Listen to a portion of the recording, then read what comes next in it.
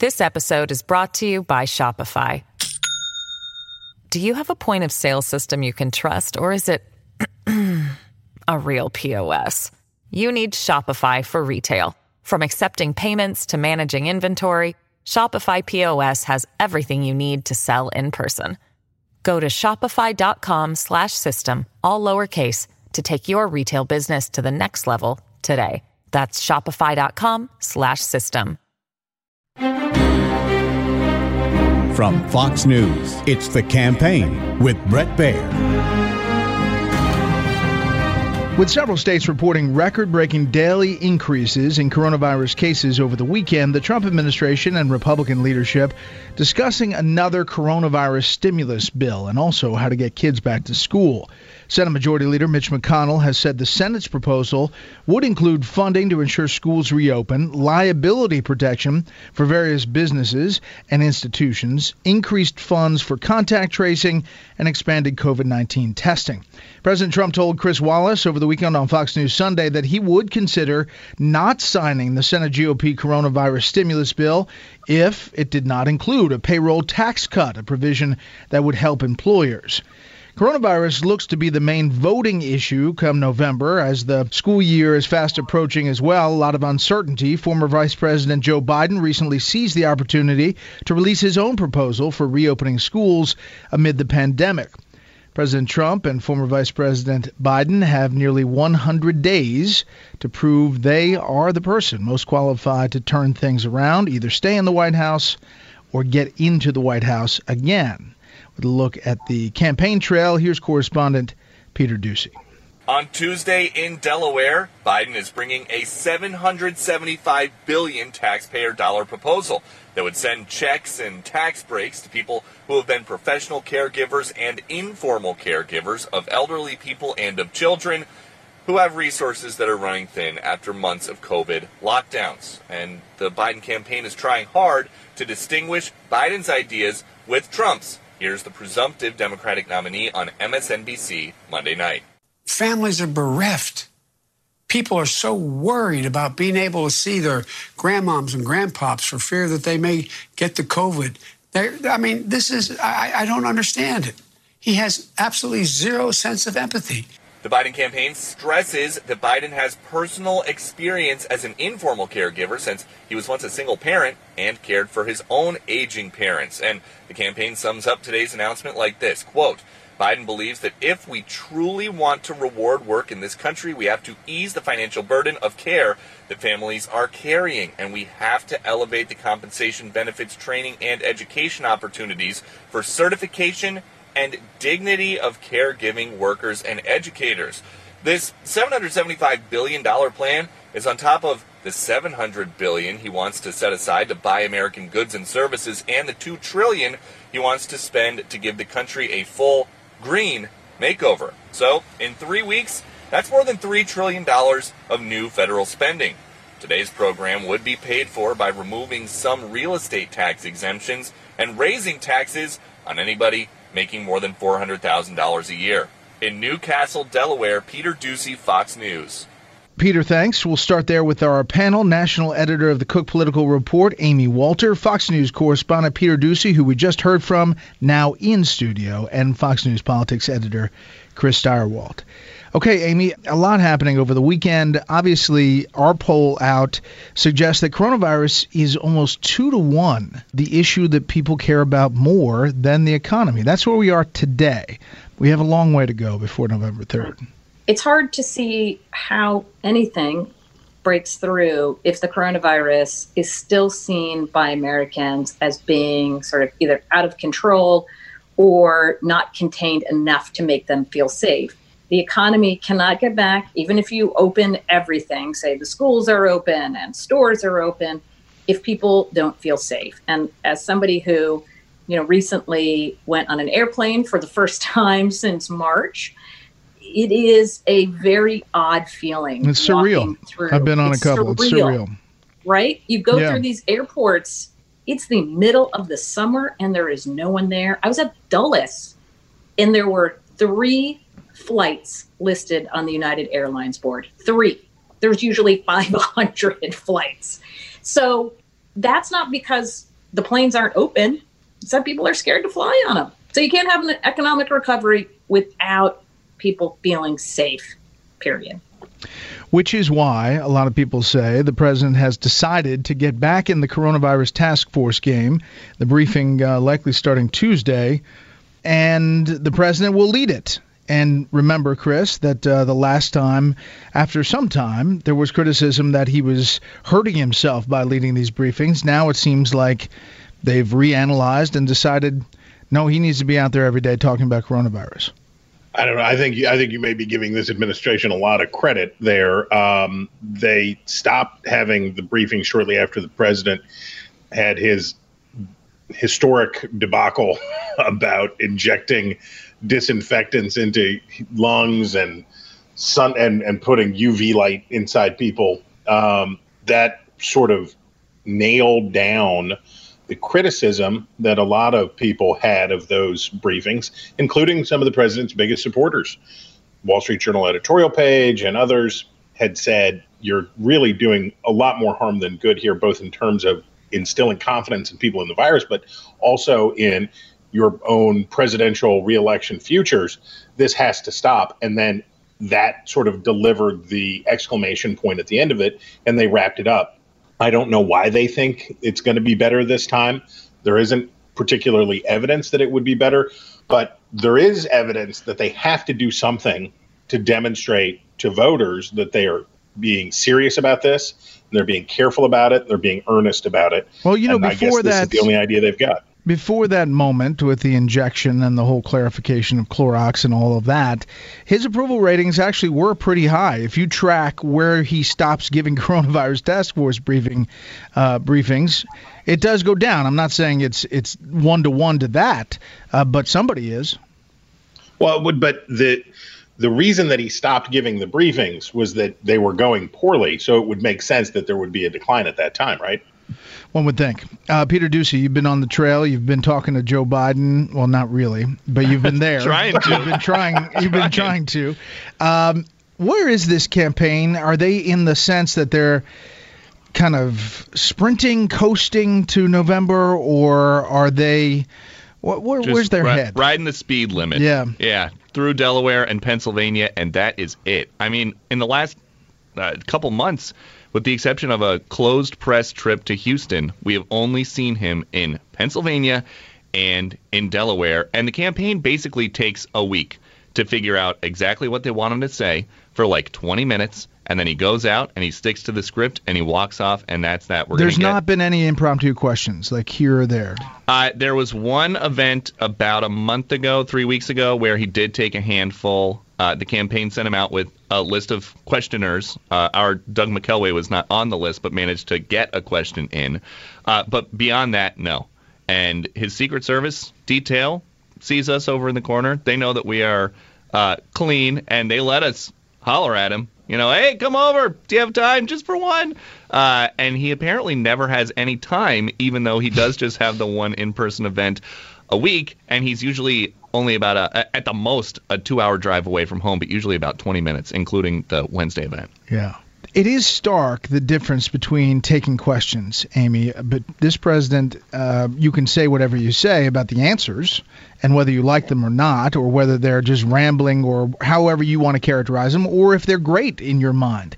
But he answers them. You know, he takes the questions. He's taken more questions than any president, maybe not in a formal setting, but in a as president. But in the contrast to Joe Biden, it is pretty stark. Yes, that is indeed true. Although I bet if you went and you gave a sort of truth serum to Republicans, and maybe actually you didn't have to give them that much truth serum, just told them this was a private conversation, they would say, God, I wish that the president would be as disciplined as Joe Biden in terms of having a very clear message every day, driving that message every day. You're the president of the United States. You can drive whatever message you want nonstop. And instead of it being focused and it being concise and on the issues that matter most to voters, as you pointed out, it often goes all over the place and it gets him in more trouble.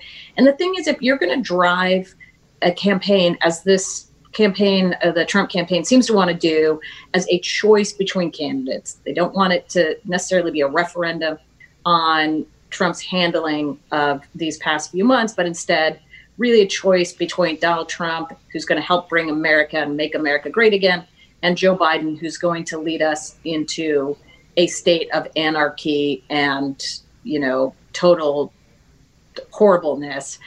You have to be able to, if you're going to do that, you have to be able to get out of the spotlight. You have to give your opponent a chance to make those mistakes, to let the press focus on them. If you're filling the spotlight constantly with new chum, well, that's where the press is going to spend most of its time.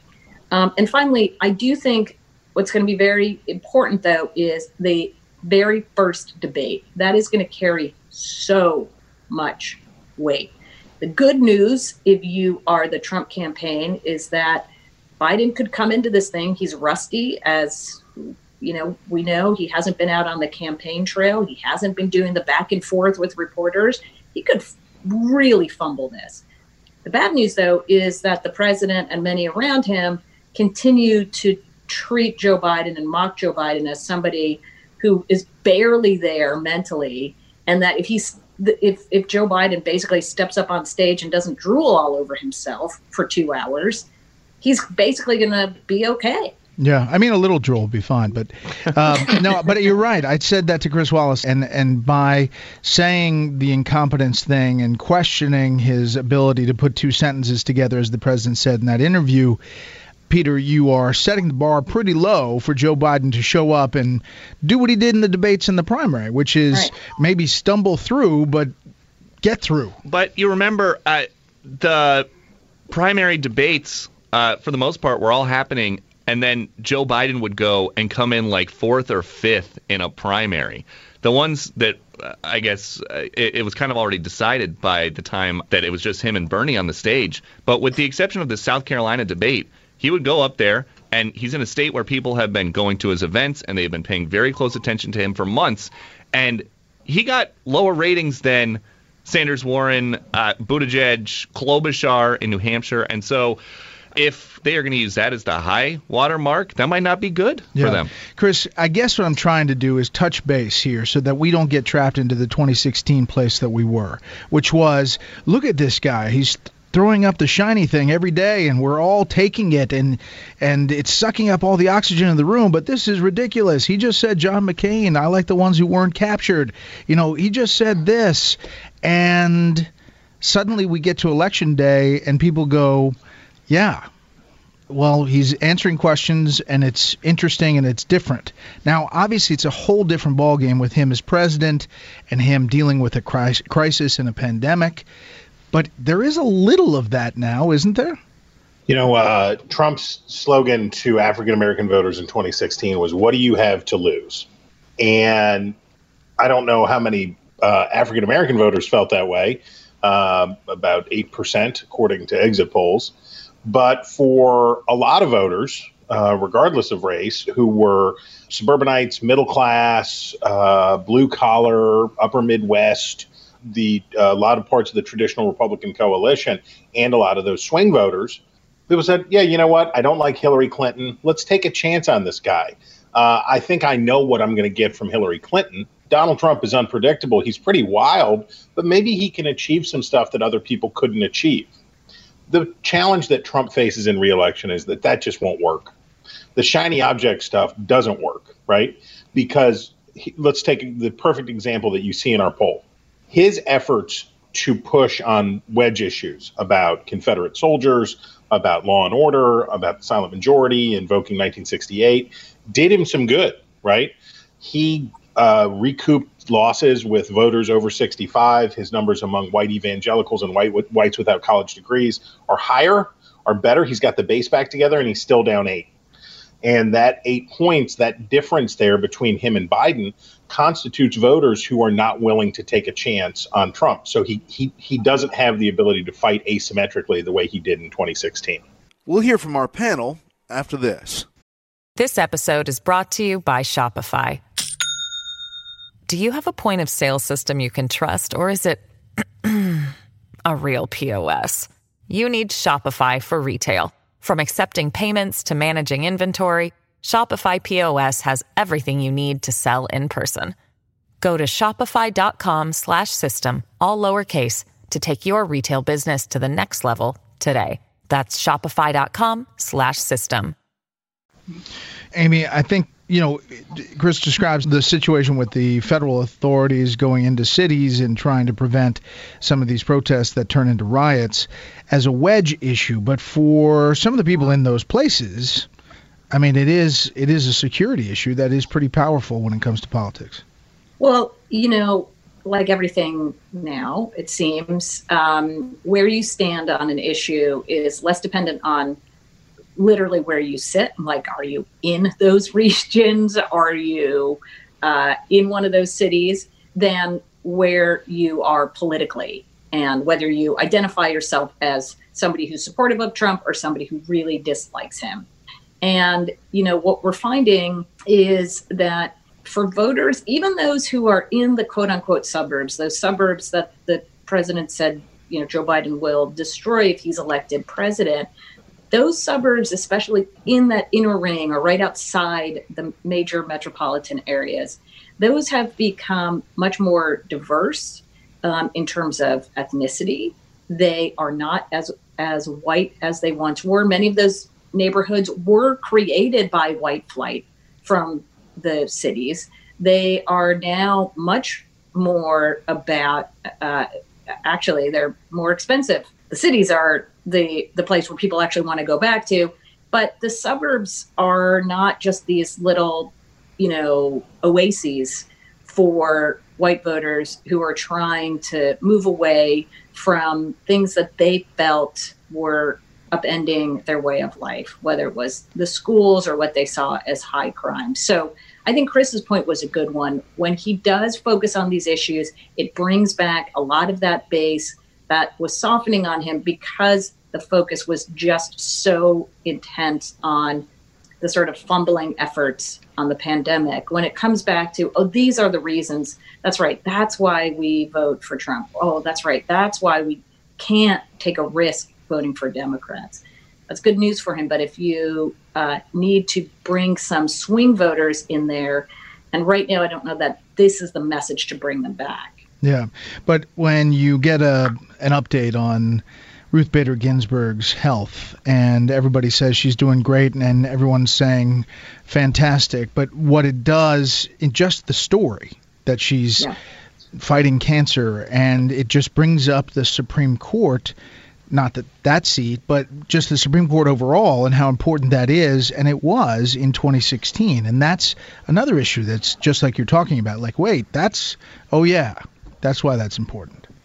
Yeah. I mean, I think the idea when we think about, well, what could happen between now and Election Day that could really alter the course of this campaign, a Supreme Court opening and a all-out Supreme Court fight in October before a presidential election year would add a degree of uncertainty that I don't think any of us are comfortable. Like nuclear uncertainty. Exactly, like nuclear. Like, think of what Kavanaugh was. And in some ways, it really just re-energized both bases, right? I think Kavanaugh helped Republicans hold on to the Senate, but I also think it helped Democrats in their success in these suburban areas, make gains there. Yeah. Chris? No, I think the received wisdom has been correct for probably the past 20 years, that courts, federal courts as an issue have favored Republicans. There's more voter intensity over there. There has been a decades-long project among conservatives that really has reached its fullest flowering under Trump, where you have essentially the Federalist Society, a group that was considered marginal 2 decades ago, getting to have basically veto authority over who will sit on the federal bench. It's been huge. Democrats would argue that things have shifted now for a couple of reasons. That if there was a vacancy from if Ruth Bader Ginsburg had to step down because of her cancer treatments or something like that, if there was a vacancy of a left seat, that there is so much anger over the Kavanaugh appointment, over the blockade of Merrick Garland's appointment, that Democrats are now fired up on this issue in a way that they weren't before, number one. And number two, it's hard to convince voters. After 3 years of Donald Trump bragging about how many judges he picked, it's hard to convince voters also that at the same time that the judiciary is full of radical liberals. So the ground may be moving on that one a little bit. Mm-hmm. We're getting ready for former Vice President Biden's choice on VP. He is having an appearance on television with Hillary Clinton, which is quite something around this time. Peter, what's your inside skinny on the campaign? You know, I think and have thought for months that one of the most interesting candidates would be Atlanta's Mayor Bottoms, because when there was a really crowded field, she was like the first elected woman to go and be a surrogate for him at a debate in a spin room. He's actually the only candidate who never spun for himself, but it worked for him. But she was there with him, and recently her city, Atlanta, has been dealing with horrible racial tensions, and she also has the coronavirus right now. And if those are going to be the two issues, aside from the economy, COVID and police violence, she is probably somebody that they're giving a much closer look to, if they weren't already a couple months ago when she was one of the first ones to go to bat for him. It's interesting. Amy, I tried to book the Atlanta mayor and was told through back channels that her schedule is being controlled by the Biden folks. So that's kind of an interesting little side note. But she doesn't have a lot of experience. I mean, it's Atlanta mayor, it's city council, it's it's not a lot of history. And if you're looking at somebody like Joe Biden, who people may want to say, wait, what's next? I don't know if she gets to that bar. I think that's exactly right. If you're Joe Biden and you're up 8, 9, whatever many points right now, you are working so hard to stay so controlled in every other part of your campaign, only going out for events every week or so. Why would you do anything to try and shake up this race? You want to keep it kind of as boring and as steady as you possibly can. But, I'm going to interrupt you because I know Chris does not talk sports with Dana that much, but if you're talking about sports and you've got a team that's up big and then they start playing prevent defense and they are no longer, the team that they were, being aggressive, trying to get touchdowns. They're instead trying to protect the lead. Suddenly it changes the dynamic. And I just wonder whether that's going to happen.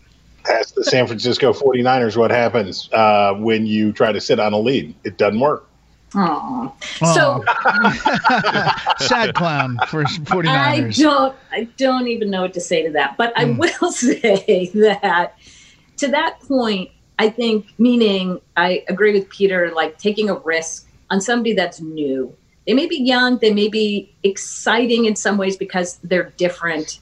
And you look willing to sort of take the next generation to the White House with you. But at the same time, what you're saying to swing voters is, gosh, should a 78-year-old guy really be bringing somebody with this little national, international executive experience to this big of a job?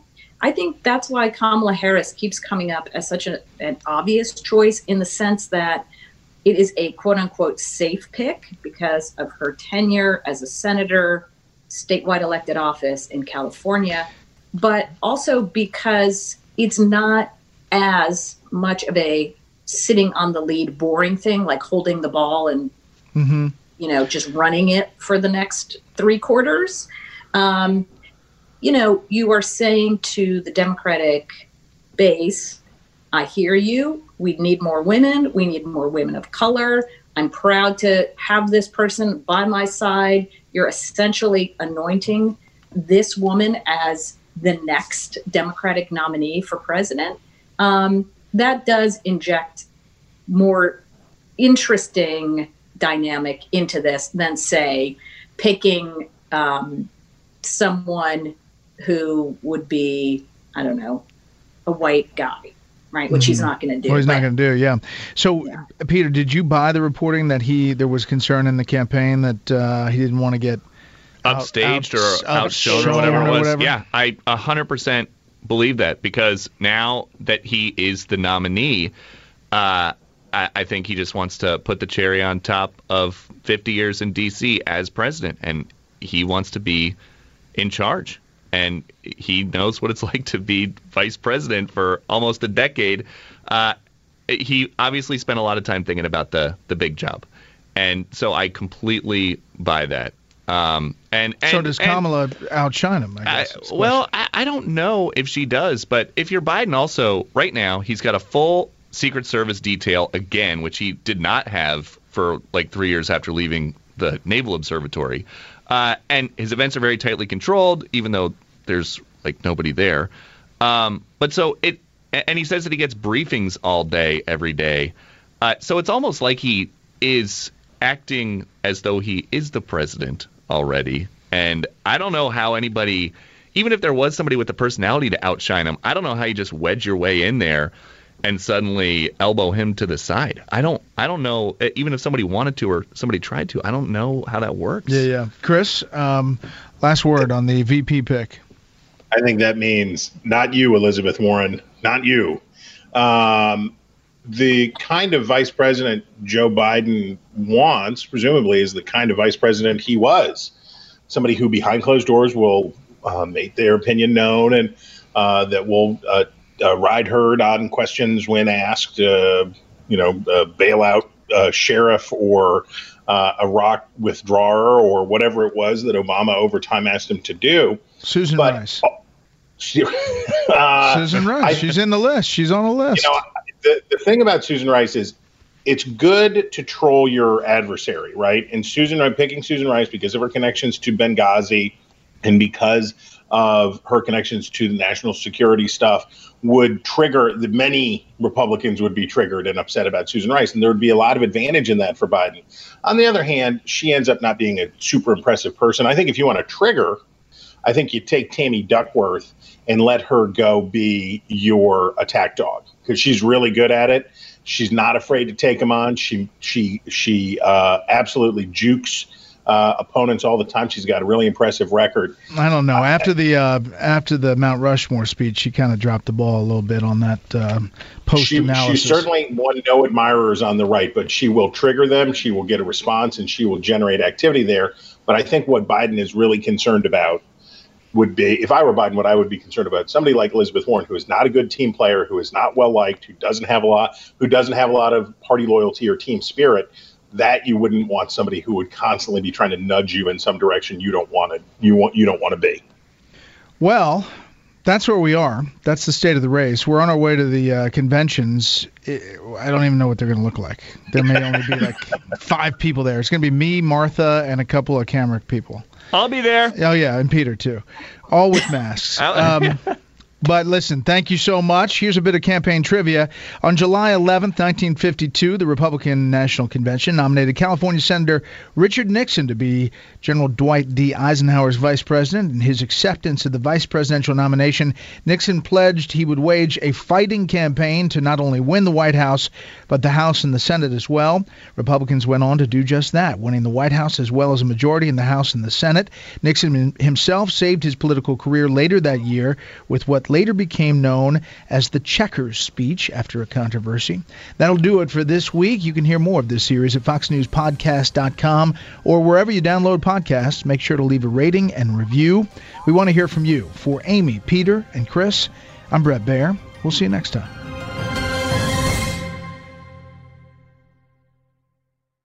Hey, it's Clay Travis. Join me for Outkick the Show as we dive deep into a mix of topics. New episodes available Monday to Friday on your favorite podcast platform and watch directly on Outkick.com/watch.